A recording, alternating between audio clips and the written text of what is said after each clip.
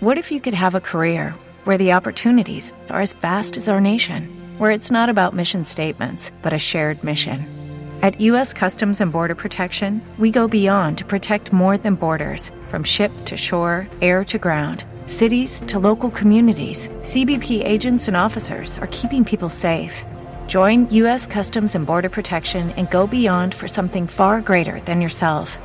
Learn more at cbp.gov/careers. Judy was boring. Hello. Then Judy discovered ChumbaCasino.com. It's my little escape. Now Judy's the life of the party. Oh, baby, mama's bringing home the bacon. Whoa, take it easy, Judy. The Chumba life is for everybody. So go to ChumbaCasino.com and play over 100 casino-style games. Join today and play for free for your chance to redeem some serious prizes. ChumbaCasino.com. No purchase necessary. Void where prohibited by law. 18 plus terms and conditions apply. See website for details. Nothing could stand in the way of Stevie's belief. Mr. Verloc was obviously, yet mysteriously good, and the grief of a good man is august. Stevie gave glances of reverential compassion to his brother-in-law. Mr. Verloc was sorry.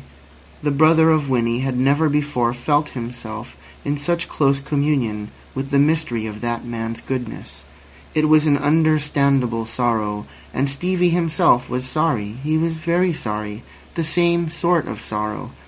And his attention being drawn to this unpleasant state, Stevie shuffled his feet. His feelings were habitually manifested by the agitation of his limbs. "Keep your feet quiet, dear," said Mrs. Verloc, with authority and tenderness. Then, turning towards her husband, in an indifferent voice, the masterly achievement of instinctive tact. "Are you going out tonight?" she asked. The mere suggestion seemed repugnant to Mr. Verloc. He shook his head moodily, and then sat still with downcast eyes, looking at the piece of cheese on his plate for a whole minute. At the end of that time he got up and went right out in the clatter of the shop-door bell. He acted thus inconsistently, not from any desire to make himself unpleasant, but because of an unconquerable restlessness. It was no earthly good going out. He could not find anywhere in London what he wanted. But he went out.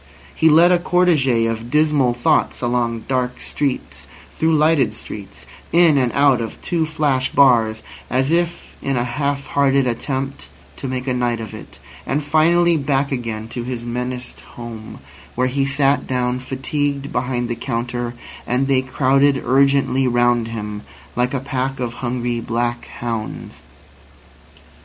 After locking up the house and putting out the gas, he took them upstairs with him, a dreadful escort for a man going to bed. His wife had preceded him some time before, and with her ample form defined vaguely under the counterpane, her head on the pillow and a hand under the cheek, offered to his distraction the view of early drowsiness, arguing the possession of an equable soul. Her big eyes stared wide open, inert and dark against the snowy whiteness of the linen. She did not move. She had an equable soul. She felt profoundly that things do not stand much looking into. She made her force and her wisdom of that instinct, but the taciturnity of Mr. Verloc had been lying heavily upon her for a good many days. It was, as a matter of fact, affecting her nerves. Recumbent and motionless, she said, placidly, "You'll catch cold walking about in your socks like this."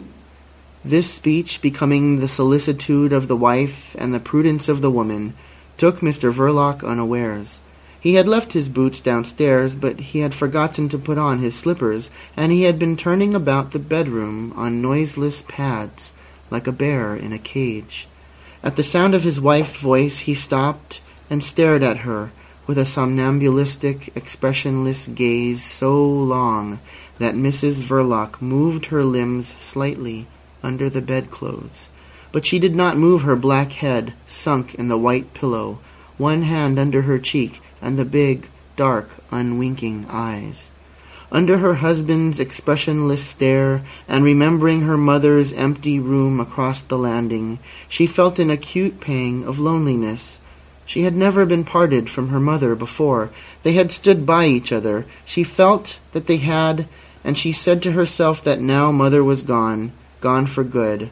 Mrs. Verloc had no illusions. Stevie remained, however, and she said, "Mother's done what she wanted to do. There's no sense in it that I can see. I'm sure she couldn't have thought you had enough of her. It's perfectly wicked leaving us like that." Mr. Verloc was not a well-read person. His range of elusive phrases was limited, but there was a peculiar aptness in circumstances which made him think of rats leaving a doomed ship. He very nearly said so. He had grown suspicious and embittered. Could it be that the old woman had such an excellent nose? But the unreasonableness of such a suspicion was patent, and Mr. Verloc held his tongue. Not altogether, however. He muttered heavily, "Perhaps it's just as well." He began to undress. Mrs. Verloc kept very still, perfectly still, with her eyes fixed in a dreamy, quiet stare, and her heart for the fraction of a second seemed to stand still too. That night she was not quite herself, as the saying is, and it was borne upon her with some force that a simple sentence may hold several diverse meanings, mostly disagreeable. How was it just as well, and why? But she did not allow herself to fall into the idleness of barren speculation. She was rather confirmed in her belief that things did not stand being looked into. Practical and subtle in her way, she brought Stevie to the front without loss of time, because in her the singleness of purpose had the unerring nature and the force of an instinct. What I am going to do to cheer up that boy for the first few days, I'm sure I don't know. He'll be worrying himself from morning till night before he gets used to mother being away. And he's such a good boy. I couldn't do without him. Mr. Verloc went on divesting himself of his clothing with the unnoticing inward concentration of a man undressing in the solitude of a vast and hopeless desert. For thus inhospitably did this fair earth, our common inheritance, present itself to the mental vision of Mr. Verloc. All was so still without and within that the lonely ticking of the clock on the landing stole into the room as if for the sake of company. Mr. Verloc, getting into bed on his own side, remained prone and mute behind Mrs. Verloc's back. His thick arms rested, abandoned, on the outside of the counterpane, like dropped weapons, like discarded tools. At that moment he was within a hair's breadth of making a clean breast of it all to his wife. The moment seemed propitious. Looking out of the corners of his eyes, he saw her ample shoulders draped in white, the back of her head with the hair done for the night, in 3 plaits tied up with black tapes at the ends, and he forbore. Mr. Verloc loved his wife as a wife should be loved, that is, maritally, with the regard one has for one's chief possession. This head arranged for the night, those ample shoulders, had an aspect of familiar sacredness, the sacredness of domestic peace. She moved not, massive and shapeless, like a recumbent statue in the rough.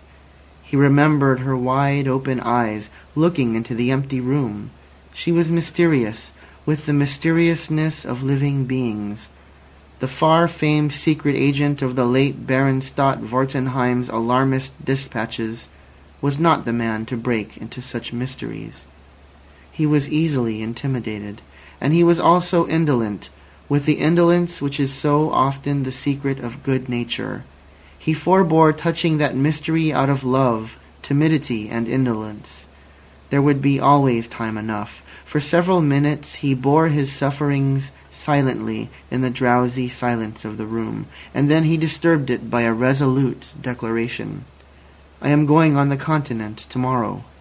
His wife might have fallen asleep already, he could not tell. As a matter of fact, Mrs. Verloc had heard him. Her eyes remained very wide open, and she lay very still, confirmed in her instinctive conviction that things don't bear looking into very much.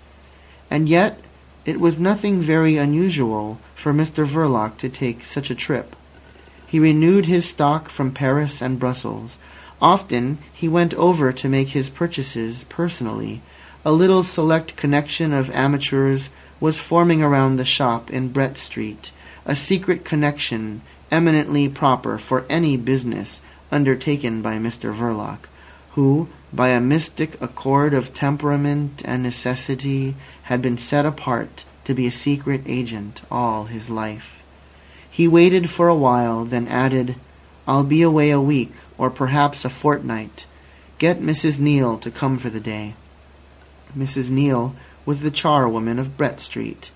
Victim of her marriage with a debauched joiner, she was oppressed by the needs of many infant children. Red-armed and aproned in coarse sacking up to the armpits, she exhaled the anguish of the poor in a breath of soapsuds and rum, in the uproar of scrubbing, and the clatter of tin pails. Mrs. Verloc, full of deep purpose, spoke in the tone of the shallowest indifference. "There is no need to have the woman here all day. I shall do very well with Stevie." She let the lonely clock on the landing count off 15 ticks into the abyss of eternity and asked, "Shall I put the light out?" Mr. Verloc snapped at his wife huskily, "Put it out." End of chapter 8. Hey guys, it is Ryan. I'm not sure if you know this about me, but I'm a bit of a fun fanatic when I can. I like to work, but I like fun too. It's a thing. And now the truth is out there. I can tell you about my favorite place to have fun. Chumba Casino. They have hundreds of social casino style games to choose from with new games released each week. You can play for free anytime, anywhere. And each day brings a new chance to collect daily bonuses. So join me in the fun. Sign up now at ChumbaCasino.com. No purchase necessary. VGW Group. Void where prohibited by law. See terms and conditions. 18+.